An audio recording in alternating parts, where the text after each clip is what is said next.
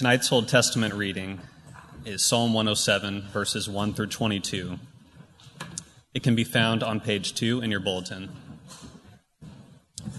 Oh, give thanks to the Lord, for he is good, for his steadfast love endures forever.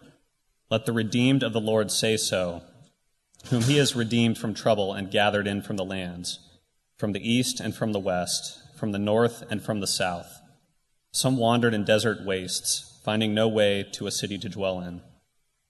Hungry and thirsty, their soul fainted within them. Then they cried to the Lord in their trouble, and he delivered them from their distress. He led them by a straight way till they reached a city to dwell in. Let them thank the Lord for his steadfast love, for his wondrous works to the children of man. For he satisfies the longing soul, and the hungry soul he fills with good things. Some sat in darkness and in the shadow of death, prisoners in affliction and in irons. For they had rebelled against the words of God and spurned the counsel of the Most High. So he bowed their hearts down with hard labor. They fell down with none to help. Then they cried to the Lord in their trouble, and he delivered them from their distress. He brought them out of darkness and the shadow of death and burst their bonds apart. Let them thank the Lord for his steadfast love, for his wondrous works to the children of man. For he shatters the doors of bronze and cuts in two the bars of iron. Some were fools through their sinful ways, and because of their iniquities suffered affliction. They loathed any kind of food, and they drew near to the gates of death. Then they cried to the Lord in their trouble, and he delivered them from their distress. He sent out his word and healed them, and delivered them from their destruction. Let them thank the Lord for his steadfast love, for his wondrous works to the children of man. And let them offer sacrifices of thanksgiving, and tell of his deeds in songs of joy. This is the word of the Lord. Good evening. Welcome. My name is Tom Carpenter. I serve as one of the elders here, and I have the privilege of opening God's Word tonight that we might learn from it. So would you join me in praying for our time? Lord Jesus, we pray you would meet us here tonight as you already have. God, we thank you for worship. We thank you for the way it stirs our hearts and stirs our minds. And Lord, we pray you would do the same in your word. God, might you make it alive to us tonight. And God, I pray the words of my mouth would be glorifying to you. And God, might you teach us tonight through your word. I ask these things in your name. Amen. So as I mentioned, I'm an elder here at Grace Downtown. And my family and I have actually been here at downtown for just over 13 years, which seems pretty crazy with all the different turnover. We certainly didn't put ourselves here that long. And yet now, through God's faithfulness, I think we're probably lifers. I don't know if you can say that in D.C., but to the extent you can, that is us. And so my family, the first Sunday we came here, I remember it was Easter of 2005. My oldest daughter, who is now 13, Ellie, was about 3 or 4 months old. And that was really the beginning. And we also have 2 other kids, my 11-year-old daughter, Ansley, and my 10-year-old son, Addis. And so it's kind of cool that we have been able to raise our family in this church, raise our family in the city, and that our time in this church has really completely coincided with our time as being parents. And for those that are parents or that have been parents for a long time or who would like to be parents, you know, when I became a father, I remember, entering it with all the same trepidation. I think a lot of guys enter fatherhood. Am I really cut out for this to be somebody's father? But also a lot of excitement, like all the things that you are excited about being a dad. And for me, I didn't want to be an ordinary dad. I wanted to be the dad that was down on the ground, that was, building the forts, the dad that was coming up with crazy games, the dad that was leading his family on long car trips despite their cries of make it cease. We've done a few of those. And part of that also was being a dad at the end of the day, kind of in the bedtime routine. And for me, I often thought about, You get the kids together, you read tons of books, like all these things. I always say, nobody ever starts off wanting to be a lackluster father. It just kind of happens. You just kind of get worn down. And so when reading time came, we quickly went into the classics, and our kids are pretty tightly together. So usually from the very beginning, it was all three. And we started with the classics of kids' books, the Dr. Seuss and the Hungry Caterpillar and maybe Where the Wild Things Are. But, I don't know if you spent much time with children's literature in a while. But once you get through the classics, there's a lot of garbage out there. I mean, I don't know who publishes these stories, but, there's no plots, there's no danger, the characters seem to always get along and be happy. It's just like a lot of puppy dogs and ice cream. And so I said, kids, we're diving into real life here. And so your father is going to begin telling you stories. And because we don't want to deal with any of the junk here. And so I got to tell you, I don't want to boast, but I was a pretty good storyteller at the beginning. Some of my classics, Sam the Acorn. It's about an acorn that lived in an oak tree in Lincoln Park on Capitol Hill. He was not content, like the rest of his family, to just grow fat and fall lazily to the ground. He wanted to see the world, so he began rolling. And he had a grand adventure throughout the city and the world. And Lily the laurel tree. Laurels are actually more like shrubs, but if you're familiar, a laurel is an evergreen, lives in the mountains, and Lily was a happy laurel bush and lived with all her friends, the oak trees and everybody else. But as the fall came, she noticed everybody started to change. Their colors started to change. They began to get drowsy. And next thing you know, Lily was all by herself awake during wintertime on the mountain. And, to kind of bring home like, hey, it's not all roses here, kids. And the nice thing with kids when you're telling stories is that you don't have to change much when they're little. Like, you can change a character's name or a slight twist on the plot line and you've delivered a brand new story. But my kids quickly kind of caught on like, Dad, that sounds a lot like, this other story you told 2 nights ago. And so then I came up with this idea. Well, all right, here's the idea, kids. Everybody gets to put their own part of the story in. Like, we're all going to sit together and you get to put in a character or a plot or a theme. And then your father, the grand storyteller that he is going to weave all these together. And Ellie would normally have some kind of warrior princess. Ansley was always an animal. Addis usually had a sports star, or often Addis was more like a boy named Addis. Addis always placed himself in the story. And I don't know if you've ever tried to weave together a tale with Bryce Harper, a sparkle warrior princess, and a dolphin with a hurt fin, but it gets a little trippy as you get there. And the worst was towards the end, as I was trying to find these narratives that I could bring together towards a good conclusion, at times I would fall asleep. I would doze off. I remember Ellie, one night, like I woke after clearly falling asleep. She said, Dad, are you awake? Like, what happened? You just said Princess Ella went to Walmart to get groceries. Like, are you still telling the story? And so clearly this grand idea of mine to come up with a way to tell new stories the wheels really began to come off, and so it was impossible. And as my kids, as their inclusions in the story became more ridiculous and harder to combine, I did have an epiphany back then, which was, this is me. Like this is me. Who doesn't want to be able to tell the storyteller, put this in. This is what I want in my story. And I thought, isn't that just like me and my Heavenly Father? God is the great storyteller. From beginning to end, He was here in the beginning. He started it. There was nothing before God. He knows the beginning and the end. And yet often I'm just like my children wanting to dictate the different items of the story. Isaiah 46, 9 and 11 says, "For I am God and there is no other.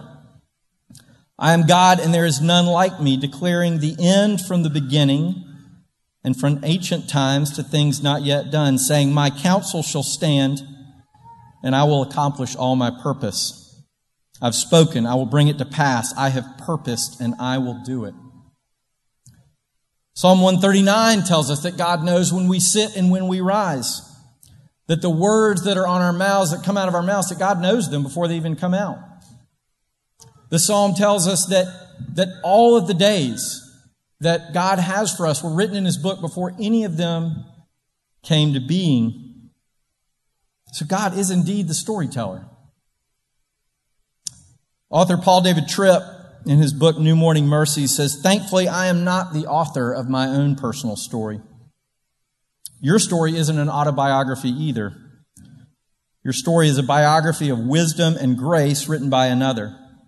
Every turn he writes in your story is right. Every twist of the plot is for the best. Every new character and unexpected event is a tool of his grace, and each new chapter advances his purpose." And yet, we're just like kids, right? Like we go to our Father and we say, "Lord, okay, I'm excited about the story you're telling, but I want an adventurous story. So could you take me on an adventure, but I want it also to be safe and comfortable. So I'm going to need a lot of money and I need a good job. Okay, tell my story." Or maybe it's, "God, I'm so excited about the story you're about to tell, but I want a husband or a wife in my story. And I want them to be perfectly compatible with me so that I still get to be kind of independent. And I also, if you could put this husband or wife at a perfect place in my life where I get to live a little bit of my own life first, and then kind of afterwards I get to be a little independent. Okay, go. Tell my story." Or, "God, I want my story to be light and fun and happy. Could you, I don't want any of the hard stuff or the sad stuff. Maybe I missed something, but tell my story now."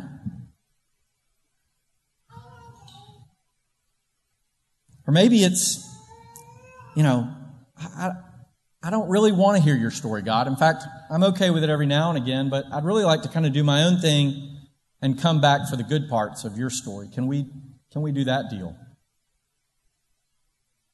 And in the same way, my daughter Ellie kind of freaked out appropriately when I fell asleep in the middle of the story. That's the way we are when things go off the rails, right? Are you still there, God?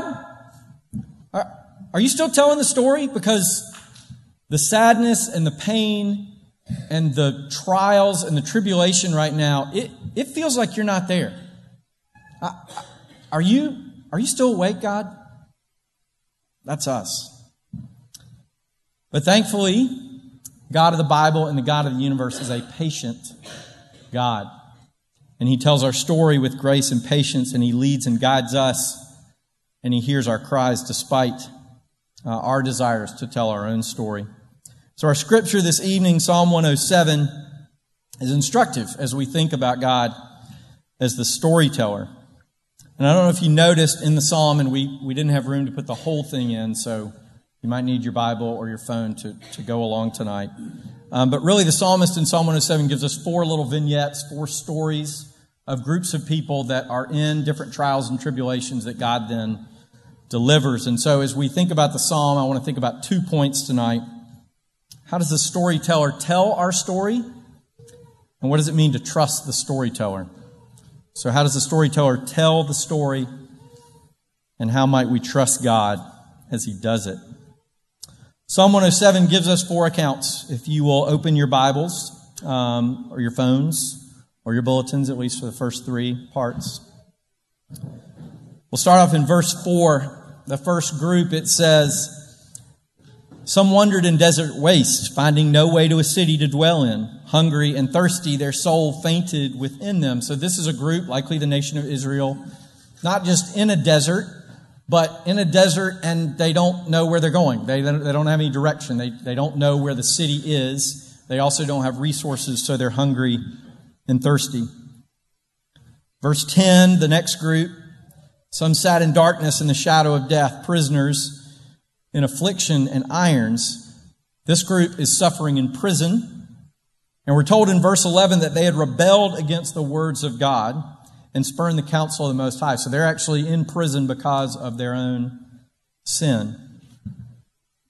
The next group, verse 17 starts, some were fools through their sinful ways, and because of their iniquities suffered affliction.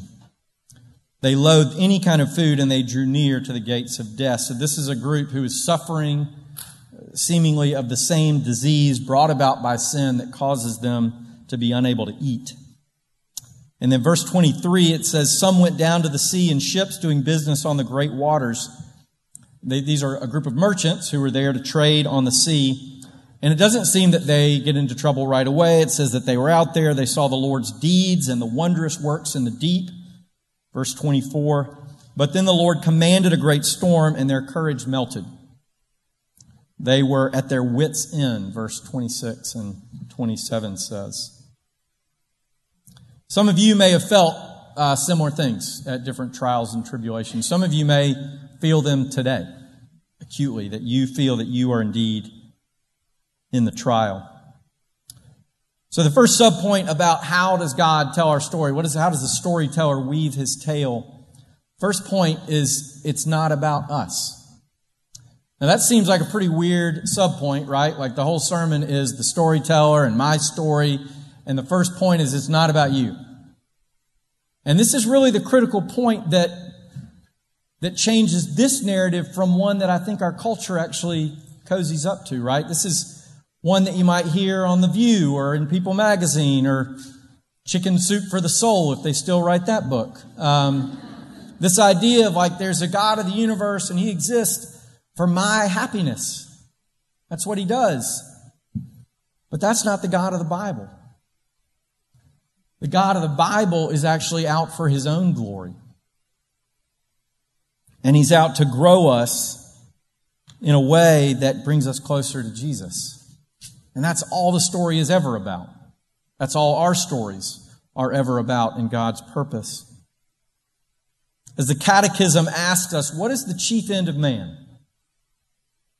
And the answer, to glorify God and enjoy him forever. The purpose of our story, and this is a hard truth, I think, for us and for our culture, is not about us. And I think it's critical as we think tonight and as you go home and you think about your own story and what might God be doing, where are you misplacing the goal and the purpose? Where have you put yourself at the centerpiece? When in fact it is the glory of God and his Son Jesus. Isaiah 55, 8 through 9 says, for my thoughts, this is God, for my thoughts are not your thoughts. Neither are your ways my ways, declares the Lord. For as the heavens are higher than the earth, so my ways are higher than your ways, and my thoughts higher than your thoughts. But this, I hope you don't take that God just wants us to be miserable, right? That's the point, that any happiness or joy is misplaced. That's not what it is. John 15:11, this is Jesus talking to his disciples right after he's given the sermon about the vine and the branches. He says, these things I've spoken to you that my joy may be in you and that your joy may be full. So I think we have to see the difference sometimes between the way our culture puts happiness or even joy, misplaces it from the God of the Bible. Joy doesn't come from our circumstances or from life. Joy, ultimately, deep, eternal joy is found in Christ and in Christ alone. And thus God's purpose is indeed our joy. It's just in him. Secondly, I want us to see as we think through Psalm 107 about the power of community. I don't know if you noticed as we read through these 4 little vignettes in Psalm 107, but there aren't any individuals here. All these 4 stories are groups of people, communities, if you will. And of course, we know that the Bible is full of individual stories, and we know that God has his own story for us and is using all pieces, but we need to see that God uses community as well. We know the individual examples. David, Noah, Sarah, Jonah, the woman at the well, Paul, Zacchaeus, Martha. All those characters in Scripture, we see God using their circumstances and people around them to tell their story. But we rarely think about the communities that God tells a story through or uses. The nation of Israel as a whole, the various tribes of Israel, the wise men, the early churches, the disciples as a whole, groups of lepers, colonies of the disabled. These are all communities that God weaves stories through. And in fact, I think sometimes our Americanism gets in the way of our understanding of the way God might use community, right? Like our rugged individualism is what we're often known by in the U.S. We often think of ourselves kind of just these individual silos to God, and our church, our community is really, well, those are other silos that are kind of like us. And that's kind of what we do. That's our notion of community. But God's view is much deeper, much more interactive with community than that. And if you've been lucky enough to have me as one of your member interviewers as you join the church here, you know, one of my questions is, tell me about your pivot points in life with God. It's kind of a cheat way to say, tell me about your testimony. But the point in asking the question is, where has God kind of shifted direction? Even if you didn't know it at the time, if you look back at your life, where have you seen the Lord move in ways? And I've got to tell you, after 6 years of listening to those stories from people in this church, they're almost always community. They're rarely just individual moments. They're friends, they're roommates, they're families, they're community groups. We were not designed just to be individuals. We were designed in community. And I don't want us to lose the power of verse 3 in the psalm. The psalmist says that all the redeemed come from the east and the west and the north and the south. And if you just think about a map and the type of cultures and people and the differences that come from the east and the west and the north and the south, there's a reason we talk about cross-cultural ministry so much here. It's not because it's a moment. It's not because it's politically correct. It's because we see Scriptures deeply bathed in this concept. That the kingdom of God comes from every tribe, tongue, and nation, and thus the community that God might use to tell your story might look really different than you. So it'd be a great thing if you knew a little bit about that. If we knew each other. Maybe where we come from and how our cultures interact and how they produce the view of God that we might come with. So my prayer tonight is that God might use community more in this body and in this congregation, that our stories would be full of community examples. Another point I want us to see in the psalm is the way that God uses everything and every detail to tell our story. God is indeed a God of the details. Luke 12, verses 6 through 7 says, "Are not 5 sparrows sold for 2 pennies? And not one of them is forgotten before God. Why, even the hairs of your head are numbered. Fear not, you are more valuable than sparrows." Romans 8 goes, "And we know that for those who love God, all things work together for good, for those who are called according to His purpose." Our worship team led us in that beautiful song tonight, proclaiming this truth. And we don't have time to get into the bigger questions of, how does God use the good and the bad? What is my theology of suffering? Does God just work with it? Does He put up with it? Does He use it all the time? When do I know when it's being used for discipline or that I'm just going through a hard time? I wish we did, and that's a relevant question to look at. But the promises that we hear in the Scriptures and in our own lives shows that God uses the good and the bad. We know that. Our own stories are full of those things. And it doesn't always mean that it feels good, but it is good. God's purposes are so much bigger than ours. Imagine a person standing down and Times Square and expecting to know what's happening 15 blocks over. It's impossible. Versus a God that is over all and in all and that sees what's happening 15 blocks away and that leads us in that way. Charles Spurgeon, famous pastor, says in his book, The Treasury of David, "If hunger brings us to our knees, it is more useful than us feasting. If thirst drives us to the fountain, it's better than the deepest draughts of worldly joys. And if fainting leads to crying, well, it's better than the strength of the mighty." If your theology does not include some view of God using suffering, then you might be trying to tell your own story. Because what storyteller that tells their own story puts suffering in place? There's no place for it. If the goal is happiness and our own fulfillment, there's no place for suffering. Only a God that knows the end and the beginning and that knows all our days and knows the things that we need is the one that is able to use even suffering for our good.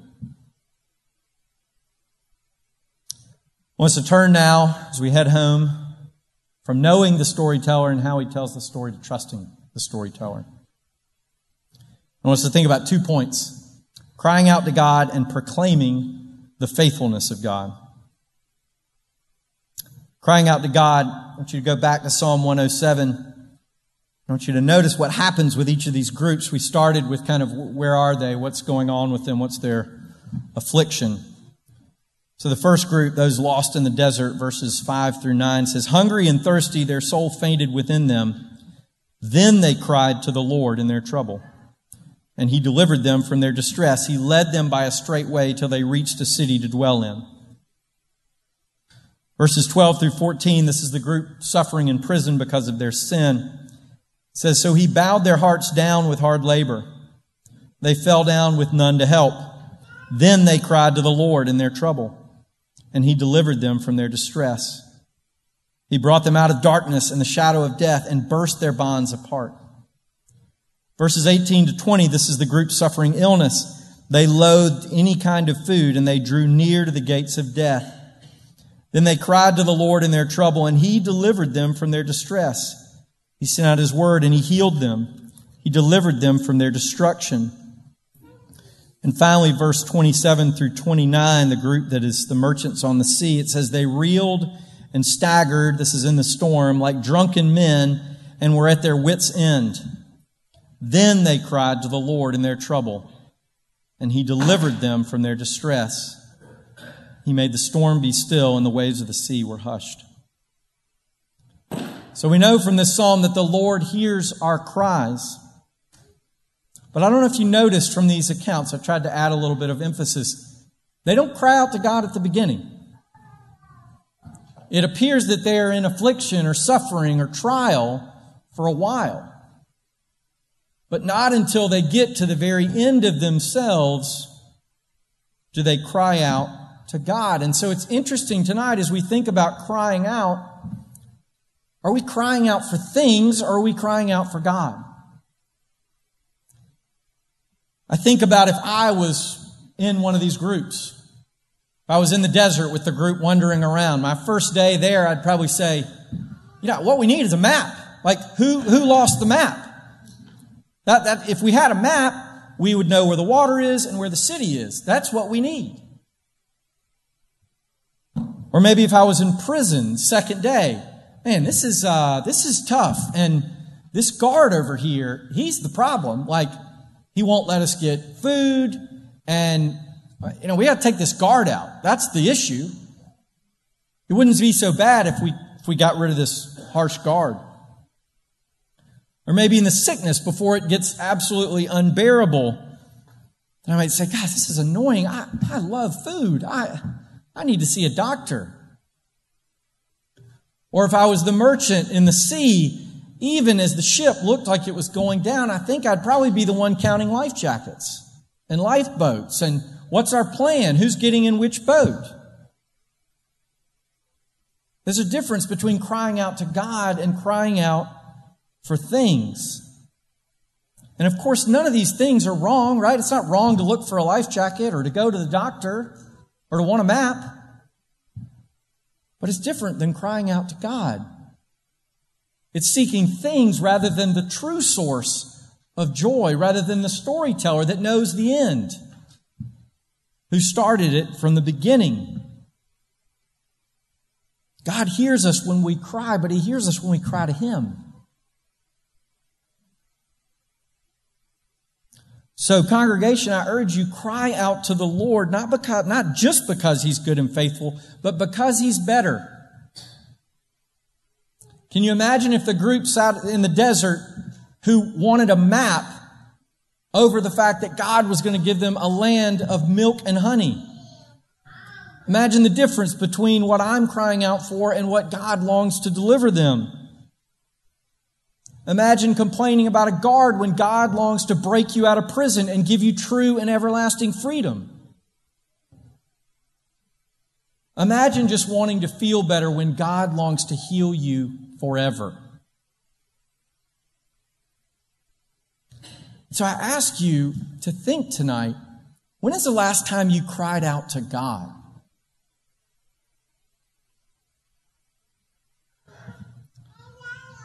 The last point on trusting the storyteller is proclaiming God's faithfulness. I don't know what you think about the word proclaim. My mind sometimes kind of goes to some street preachers I remember in high school and college, or maybe it's somebody on the street in protest yelling something out, or maybe it's somebody trying to sell tickets at the Nats game and looking for a buyer. But the truth is, we proclaim every day, right? Like, we proclaim things. It's not just kind of talking about it. It is, these things are true and I feel them. You know, for me, I proclaim the glory of a show I just watched that Leah and I just finished. You know, have you seen Poldark? Like, Ross Poldark is so great. Have you seen him? I proclaim that. We might proclaim our disdain for politics or politicians, standing at our Facebook page ready to send out a proclamation to the world that will likely change the politics of the universe. We want to proclaim it. We might proclaim our frustration with a coworker or with a roommate. Whispers in the hallway, we're proclaiming, I'm done. I'm done with this person. But how much do we proclaim about God's faithfulness in our life? If we go back to Psalm 107 at the very beginning, verses 1 and 2, "Oh, give thanks to the Lord, for He is good, for His steadfast love endures forever. Let the redeemed of the Lord say so, whom He has redeemed from trouble." In verses 8, 15, and 21, they're all the same. It says, "Let them thank the Lord for His steadfast love, for His wondrous works to the children of men." This is right after God has delivered them. He says, of course, let them proclaim it. And then verse 31, "Let them extol Him in the congregation of the people and praise Him in the assembly of the elders." I wonder, church, do the words we use in our congregation include the proclaiming of God's faithfulness? Or are those that hear the story of our lives more likely to chalk it up to hard work or not being quite lucky enough or a good connection or not a great personality? What are they hearing? So let us remember God's faithfulness in the way we talk about it. That this community, that our church might know each other's stories better, not just because of the details we know, but because we know of God's faithfulness. That God's faithfulness in your story might encourage me. And it might shine a light to this city. So as we conclude, I want you to know that I stand before you as an elder of this church, and for some that may give you the impression that this guy's got it all together. But I tell you, there's nobody that needs this message more than I do. I often feel tossed about by the winds and the waves and every emotion or every circumstance. I long to be a man that stands firmly on the rock of Christ and on the faithfulness of God as my storyteller. So in this, I implore you to trust God. I implore you to think through your own story. To know that God is good and that He uses all things, even the hard things, even things that may be happening right now. God promises to use them for our good. So I pray that we would know Him, that we would know that He hears our cries, and that we would proclaim His faithfulness in this church. Let's pray. Lord Jesus, we thank You for Your sovereignty, for Your providence. Lord, for the way You weave together our stories. Lord Jesus, may we know that more fully. May we trust Your faithfulness. God, may we proclaim it to each other. And we ask these things in Jesus' name. Amen.